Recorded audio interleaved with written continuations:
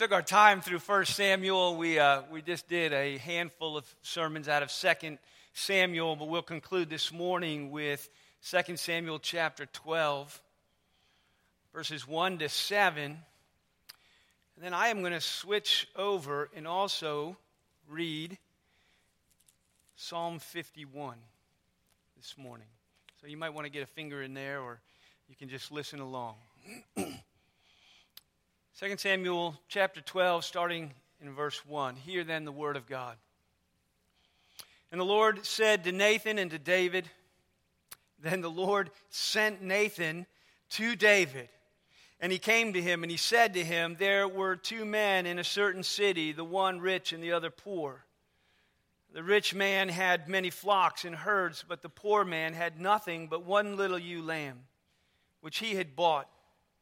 And he brought it up, and it grew up with him and with his children. And it used to eat of his morsel and drink of his cup and lie in his arms. And it was like a daughter to him, part of the family.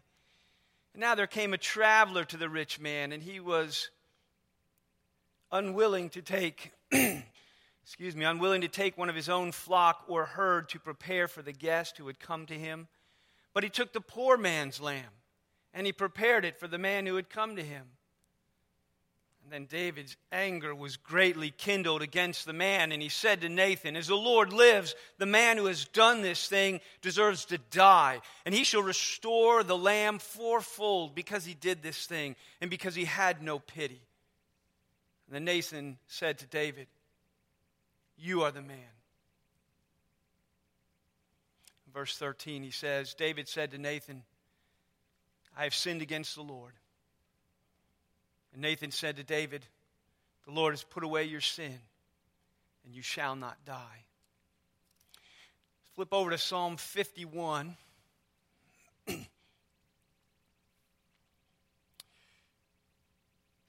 Have mercy on me, O God, according to your steadfast love and according to your abundant mercy.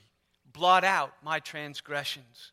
Wash me thoroughly from my iniquity and cleanse me from my sin. For I know my transgression, and my sin is ever before me. Against you and you only have I sinned and done what is evil in your sight, so that you may be justified in your words and blameless in your judgment. Behold, I was brought forth in iniquity, and in sin did my mother conceive me. Behold, you delight in truth in the inward being, and you teach me wisdom in the secret heart. Purge me with hyssop, and I will be clean. Wash me, and I will be whiter than snow. Let me hear joy and gladness. Let the bones that you have broken rejoice. Hide your face from my sins and blot out all of my iniquities. Create in me a clean heart, O God, and renew a right spirit within me. Cast me not away from your presence, and take not your Holy Spirit from me. Restore to me the joy of your salvation, and uphold me with a willing spirit. I'm going to stop there for this morning. It will take us where we need to go. Pray with me. Father in heaven, we thank you for your word, for the truth of it, for the realness of it, the grittiness of it, and the great grace that is revealed through it. Oh, Father, would you open our eyes and our ears this morning that we might hear you and we might know you and that we might be saved by your grace. For we ask and we pray it in Jesus' name. Amen. Last week we spent time looking at... Thank you. Should be one up here every day.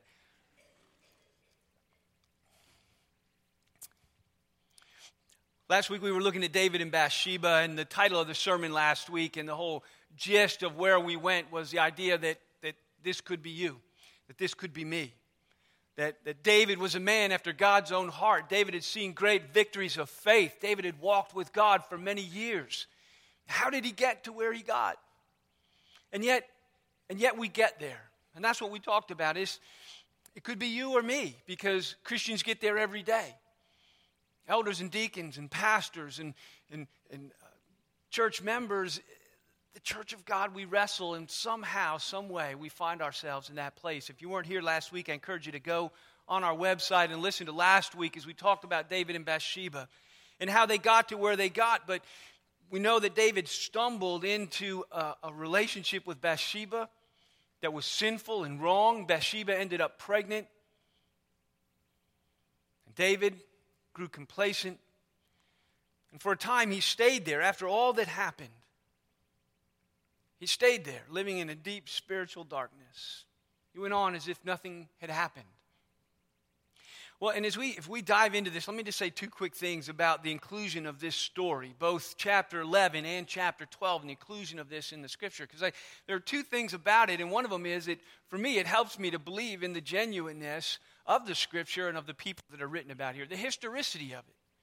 Because when you read the story of David, you don't just have a legendary figure, a high-gloss hero that's been put out there for us, which is often when you're writing fiction, often the way you present, and often historical fiction particularly, or historical things. One of the ways you tell is the heroic nature. But here we are given insight into David, not only into the heights of his faith and of his victory, but we are given a glimpse into what we often don't in each other's lives, his deepest and darkest sins, his deepest and darkest secrets, his greatest moral and spiritual failures. But this is true if you look back at the life of Noah. There are some great things about Noah. He was a righteous man in his generation, and some of the stories that are told about him, you get a glimpse into his life, and he was a real man. He's a man of faith, but he was a man who struggled and stumbled and failed at different points. You get the same out of Abraham, and you look at his life, or Moses, who didn't get to enter the promised land because of issues in his life, and David and Peter, who betrays or denies his Lord several times and yet is restored. The Bible, we have confidence that the Bible is about real people. We're presented people of faith, people who struggle and who sometimes fail. And so we get this story of David. It's helpful to me then that it shows us not only the magnitude of his moral failure and where he gets to, but in chapter 12 here, and what I read in Psalm 51, which is the psalm that he wrote following this incident, we also get the story of his redemption and restoration. We also get the story of what God did in his life to bring him back to himself, to cause him to stand.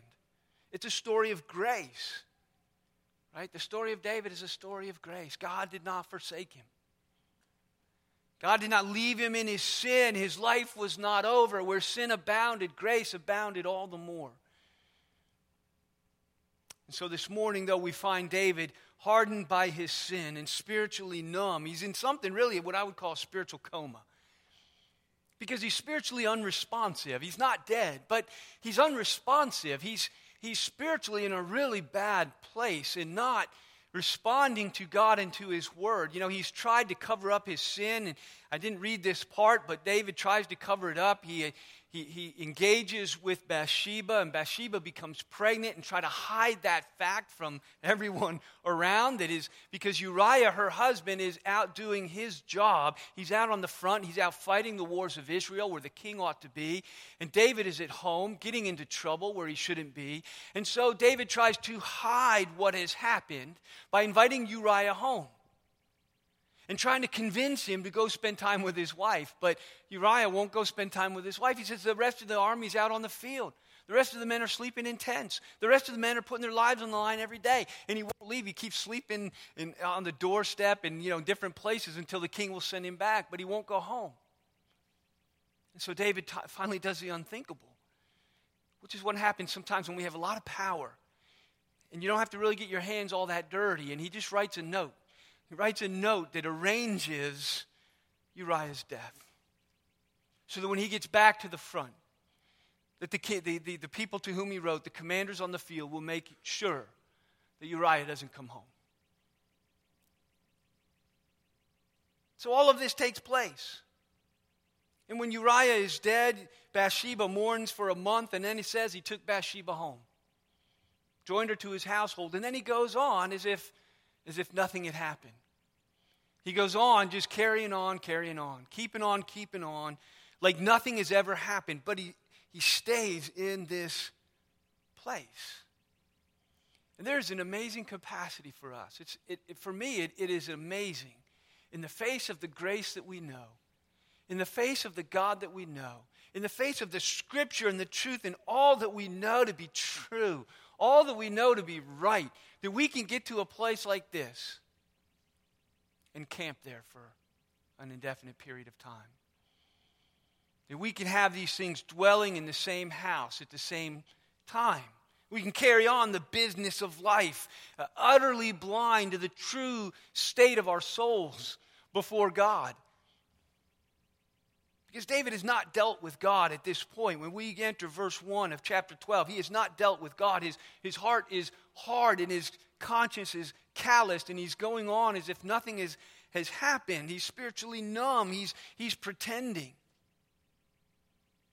Because if he stopped and he faced these things,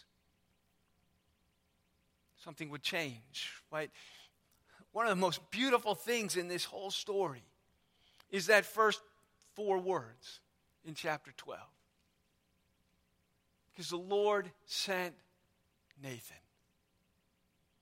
God goes after him. Right? Brothers and sisters, this is fabulous news.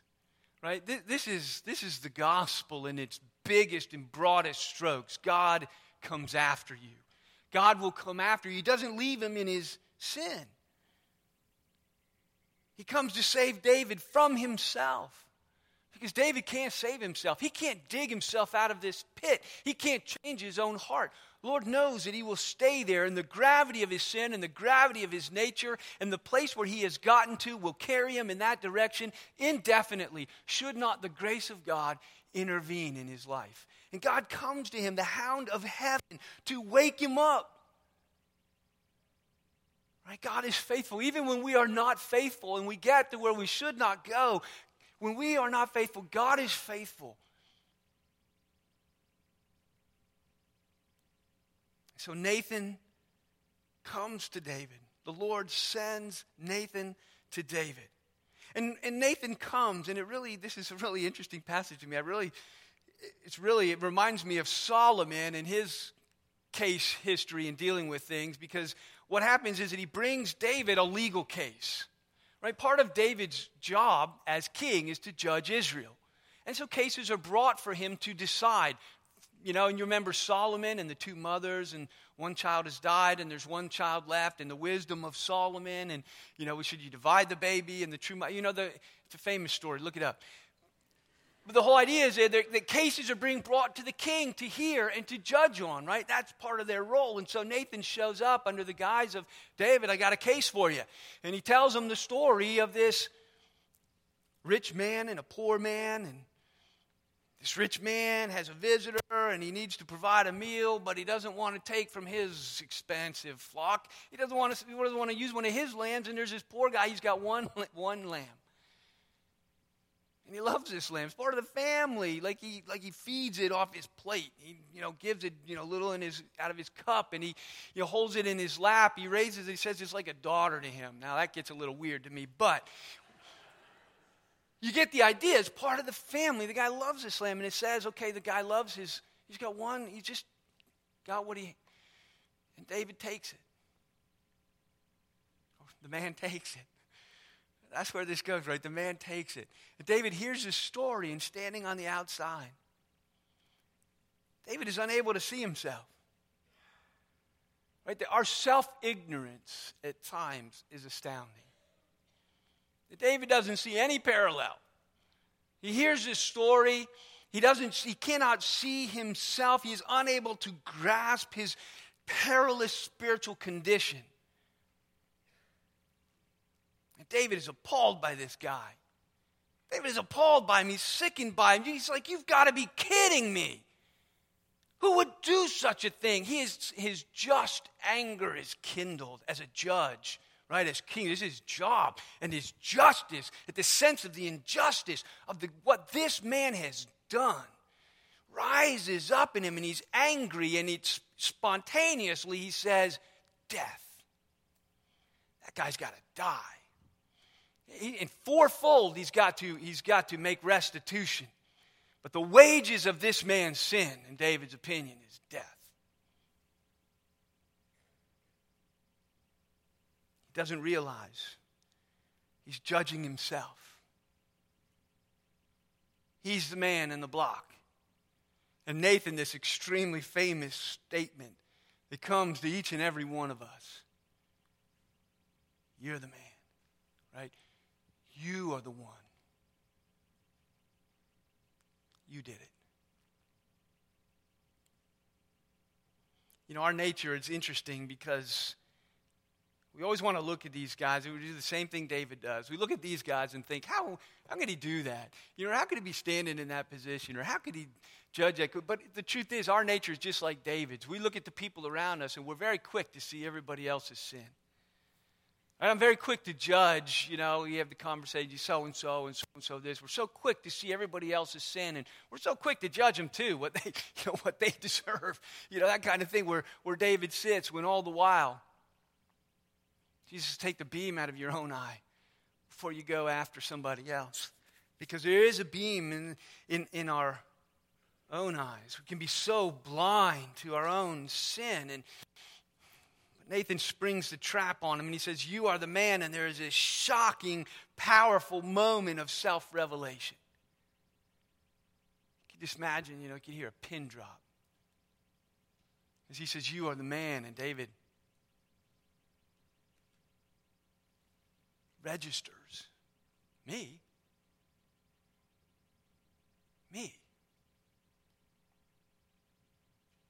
I am the man. He sees himself. He comes face to face with what he has done. He comes face to face with his sin, and he is broken by what he sees. Because he sees himself. But the Bible tells us elsewhere, and in this passage, don't miss God's kindness in this. Right? His word tells us it is his kindness that leads us to repentance. It was God's kindness that sent Nathan to David. It is God's kindness to provide this shocking moment of self-revelation. It is his kindness that leads us to repentance. Because repentance is the pathway to life. It's the pathway to restoration. It's the pathway to joy. It's a pathway to relationship with God and to walk before him with a clean conscience. In 7-12, I didn't read it, and I don't want to spend time. I always have, there's so much to cram in. In verses 7-12, Nathan gives a little speech. After he says, you are the man, then he walks through and says, there are a lot of consequences to what you've done. And so I don't want us to, and the Bible doesn't want us to think that mercy comes without a price. Or that there aren't necessarily consequences to what we have done. Even when there is mercy, even when God's kindness is leading us to repentance, there are consequences. And Nathan walks David through some of these things. He says your reign is going to be a difficult one. It's going to be marred by strife. Strife in your family and inside the kingdom, and strife. And your hands are going to be at war until the end. And the very last thing he says to him, I think in verse 14, is, and by the way, the child that was conceived of this is not going to make it. And so there are all these consequences that come. And this is just true. You can think of 1,000 different things. You drink and you drive. And sometimes God can forgive us for what happens or what goes there. But if you've had an accident and caused problems or hurt yourself or hurt other people, there are consequences that are true. That doesn't mean we can't find mercy and forgiveness before God. We do, but there are often consequences. And so David lives with some of the realities that he has created for himself. There's free and there's full forgiveness. And that is equally shocking in this passage, right? If you look at verse 13, it's almost shocking. He gives his little speech. He says, you are the man. There are some consequences to your sin, David. You need to understand what those consequences are. Things have changed. It affects and shapes your life and your experience, and you need to understand that. But then in verse 13, within probably, 2 or 3 minutes of this revelation, David says to Nathan, I have sinned against the Lord. He confesses it. And Nathan immediately says this amazing statement. The Lord has put away your sin. You shall not die. Right? It's shocking. The immediacy of this declaration. Now, he is a prophet. And he knows what's going on in David's heart, and he knows God is leading him in this encounter. And this, so I mean, he does have some insight, but he is when the repentance. This is what we learn from it, though. When repentance is genuine, and that's what Nathan understands about David. We're going to look at that in a minute. His repentance is genuine, and he knows God's pronouncement and His word on it, and so he can quickly and easily say, and when it's true for us as well, He has removed your sin from you. You will not die. You will live. You will live. And life is abundant, right? Shockingly swift comes the word of grace. David deserved death. Right? He said so himself. He judged his own case. The wages of sin is death. David got it right. But the gift of God, right, is life. The gift of God by His grace is that your sin will be put away and you will live now and forever. The conscience, the guilt of your sin is removed in time, and it carries you for an eternity in a right relationship with your God. And these are the words that every human being needs to hear, whether they know it or not, whether they've come into the walls of the church or remain outside. The words that every one of us need to hear is, can you imagine the pronouncement of God over you? Your sin has been put away. Life is yours in the judgment of God. Let me pull back one more quick application before I jump into some other things. Is this. I don't want us to miss the fact that God used a man. That God came to David in the person of Nathan. Nathan got in his face. Nathan called him back. Nathan came to tell David things he didn't want to hear, which is why it was really good. He had his case, to trick David around there, because I think if he had come right at him, he may have had a little more trouble to get David to see himself and say, I have sinned, have mercy. So Nathan came to tell David things he didn't want to hear. He came to say hard things. He came to say to David, you are the man. But we see that even the king is under spiritual leadership. Right? Even the king in all of his power and all of his glory, sitting in his palace and reigning over and making his decisions and waging his wars and doing the things that he does, the king is under spiritual leadership. And Nathan, God's man, God's prophet, comes and he's able to speak into his life. God uses a brother to say what needed saying when it needed to be said. Right? God uses community. He uses relationships. He uses brothers and sisters who will speak the truth in love and say what needs to be said when it needs to be said. To bring accountability. Right? We need to be connected to people who know us, people who can speak into our lives. This is, I guess, maybe the place where I'd make a plug for the small group signups and the home fellowship group signups. They don't always get as deep as that goes, but being connected with people who notice when you're around and when you're not around, and who, when you have that moment of clarity and that moment of boldness, will share with them what's going on. I love to hear the small groups that are studying marriage and couples being honest about what's going on and encouraging one another and counseling one another and praying for one another and encouraging healthy and growing marriages and relationships. And we need each other. Men's groups and the stuff that we've studied over the years, I'd encourage you to consider connecting yourself with other people for the purpose of spiritual growth and accountability. Find it one-on-one, find it in a group of 3, join a small group, get together, connect. God uses people. In verse 13, he says, I have sinned against the Lord. I read that statement in verse 13 because I've heard people say things like that. And the skeptical part of me, that that part of me that says that is easy to say. Words are cheap. I've sinned against the Lord. What would you give to know actually what's going on in David's heart when he says that? Where is he really? What is he thinking? What's going on between him and the Lord? Is he really dealing with the Lord at this moment? Or is he just saying what he knows needs to be said to get Nathan out the door, right? Off his back. That's one of the marvelous things about the story of David in the Psalms, because the Psalms are David's spiritual journey. The Psalms are written. Psalm 51 that I read a minute ago, I didn't read the inscription at the top. You can turn there. It says to the choir master, it's a psalm of David when Nathan the prophet went to him after he had gone into Bathsheba.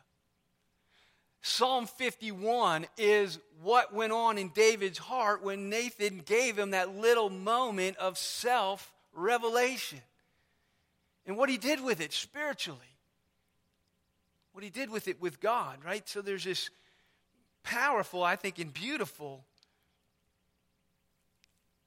open door into the heart and soul of a man of God.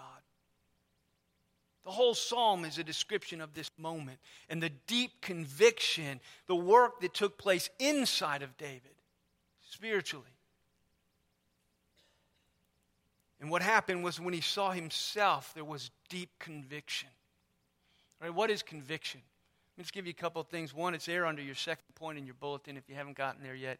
John 16:8. Jesus says this, that he, that is the Holy Spirit, the person of the Holy Spirit will convict the world concerning sin and righteousness and judgment.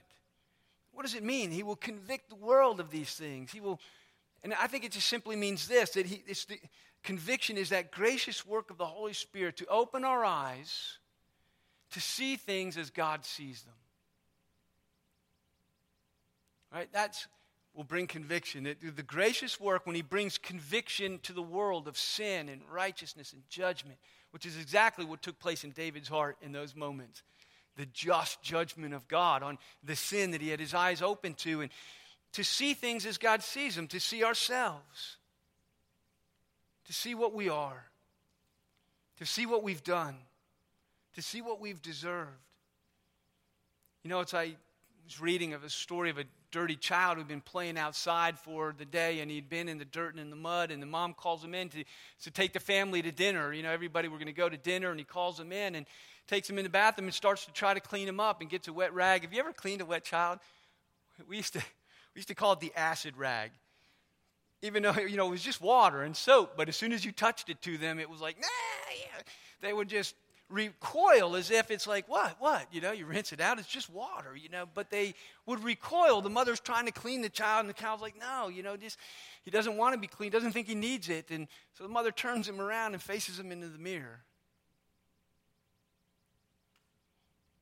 And he relaxes and he stops resisting and lets his mother clean him up. He's going out and he sees it now, right? He gets it now. No excuses for David, no hemming and hawing, no justifying himself. Right? He makes no excuses. He doesn't try to say anything to Nathan except, I've sinned against my God. He truly understands his need, and we see it running through Psalm 51. Right in verse 3, he says, I know my transgressions, my sin is ever before me. Oh, I feel it. I know it. I can't get away from it. Right? Verse 4, against you only have I sinned. I've done what is evil in your sight.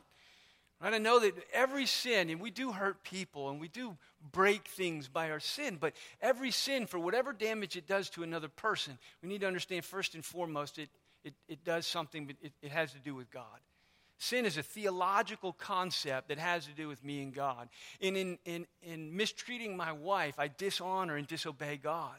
Right? Whenever I do those things, the God who said, be faithful, be kind, be those things, when I sin and do that, I've not only hurt other people, which is why he tells us to be the things that he calls us to be, because they're right and good, but we offend him, and David has a good, strong sense of this. I know my sin, it's ever before me. I know that it's against you that I've sinned, God. And then at the end of that verse it says, so that you may be justified in your words, blameless in your judgment.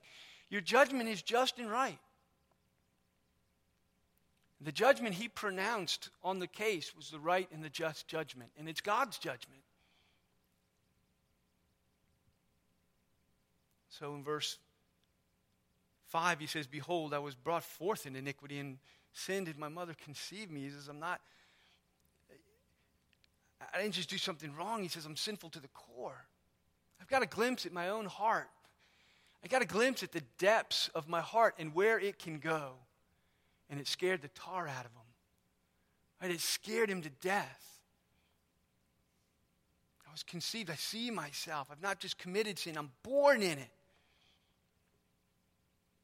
But my friends, the foundation of his mercy as he gets this glimpse is there in verse 1. It has to start in verse 1, doesn't it? This is where the whole process of restoration starts. No one will come to God and say the things that David is saying unless verse 1 is in his heart and in his mind, right? David comes and he says, have mercy on me, O God, according to your steadfast love, according to your abundant mercy, blot out my transgressions. There's no excuses here. There's no hemming and hawing. There's no mitigating circumstances. There's no, well, it was like this or it was like this. Or David doesn't come and say, well, it wasn't that bad. Or, well, I've done all these good things. I only did that one bad thing. Or he doesn't come and present any kind of case at all. No defense. He provides no defense. He simply says, mercy. Have mercy, O God. And have mercy according to one thing, your steadfast love. Right? Your covenant love, your own character, your own nature, who you are in having loved me with an everlasting love, undeserving, undeserved, unearned, steadfast, abundant love and mercy. On this account, God, blot out my If God blots out transgressions, it's going to be on that count and that count alone. If you come into God's presence and you want mercy, you better make one plea, right? You have one argument. Your steadfast love promised to me in your covenant, the promises of grace that ultimately come to fruition as we see here in a moment in the life and the death of Jesus. And so verse 7, what is the mercy that David wants? He says, purge me and I will be clean. Wash me and I will be white. Right? Hide your face, verse 9, from my sins and blot out my iniquities. What do I want from you? I want forgiveness. I want to be separated from my sin and the consequences of my sin. I want to be right. I want to be free. I want my conscience to be free. What does forgiveness feel like? Verse 8, he says, let me hear joy. When I stand in your presence, God, right now all I can see is my sin. All I can think about is judgment. But let me hear joy. Let me hear gladness. Let the bones that you have broken rejoice. But David wanted something even more than he wanted forgiveness, or just as much as he wanted forgiveness. And I think 1 to 9 is one half of this picture, because David didn't just want forgiveness. He wanted to be a new man. He wanted to go back and be that man after God's own heart. He wanted to go back and to be in that place where he started before all this went sideways. Forgiveness is a marvelous thing, but it's a limited thing because it looks backward, right? Forgiveness looks backward to forget what is behind, but the other side of that is to be able to press on toward what is ahead. Forgiveness cuts the tie with the past. But David wants a revived heart because that's about the future. He wants a revived heart because that looks ahead of who I will be going forward and how I will walk with you and the kind of relationship that I will have with you as we press ahead. The revived heart is described in verses 10 to 12. I believe this is the heart of a genuine believer. If there is someone who genuinely, and this is what Nathan has insight into David's word, I have sinned against my God. Nathan knows Psalm 51 is going on in David's heart. By God's insight, God gives him the word of forgiveness. And I believe that if you're experiencing verses 1 to 9, wash me, forgive me, blot out my offenses, and give me joy, then you're also going to live in verses 10 to 12. Create in me a clean heart, O God. Renew a right spirit within me. Cast me not away from your presence. Don't take your Holy Spirit from me. Fill me with your Holy Spirit. Restore to me the joy of my salvation. Uphold me with a willing spirit. Right? That's what we need, is a willing spirit. I want to be right. I want to be pure. I want to serve him and to follow him and to be obedient. I want that. Create in me a willing heart, a new heart, a right heart.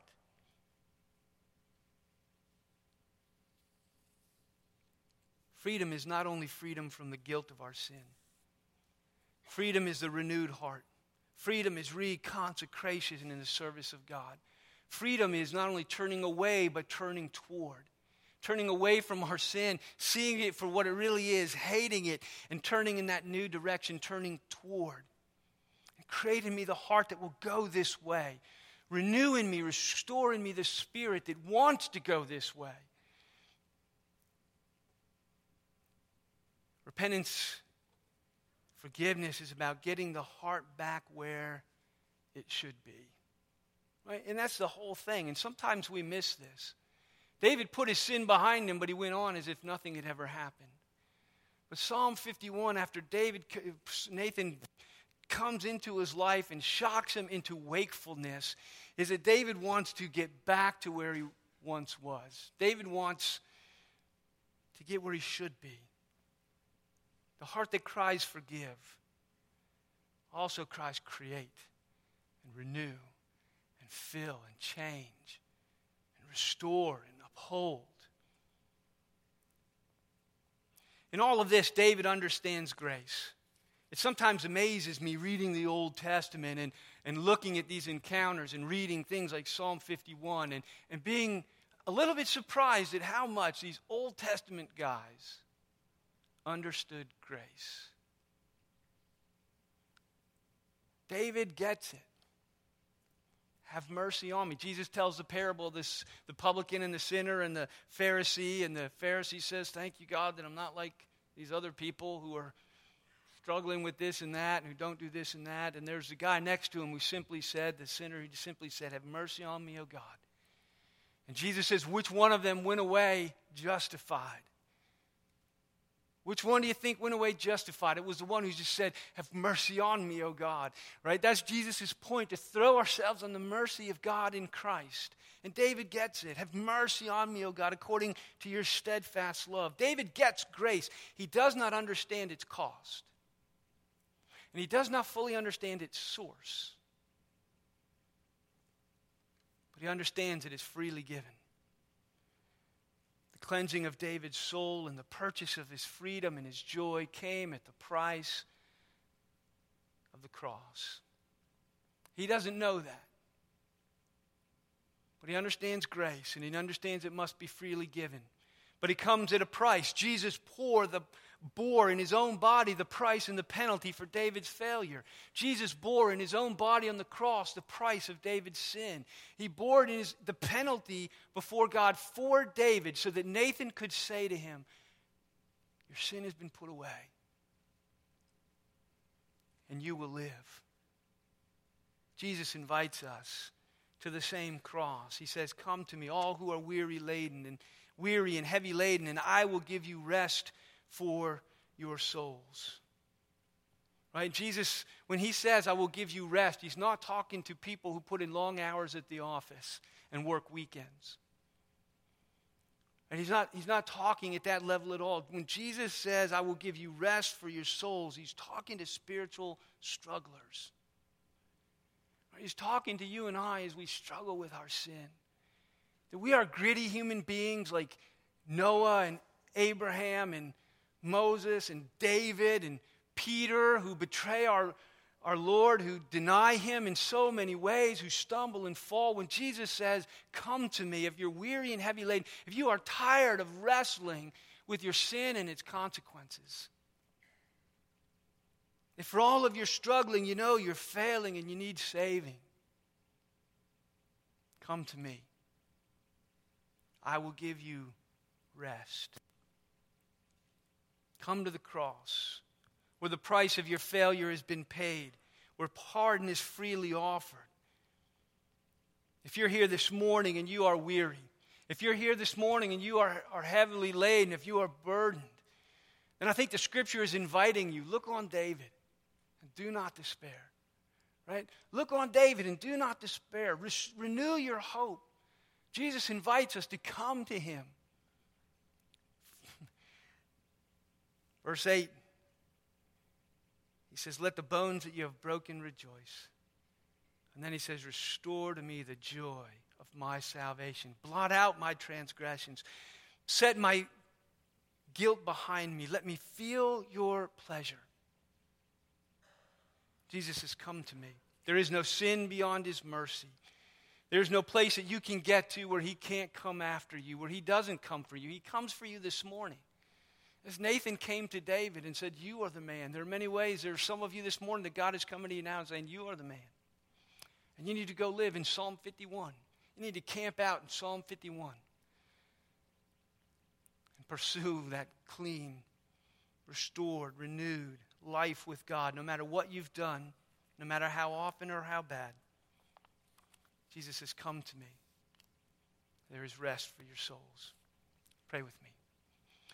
Father in heaven, we thank you for David.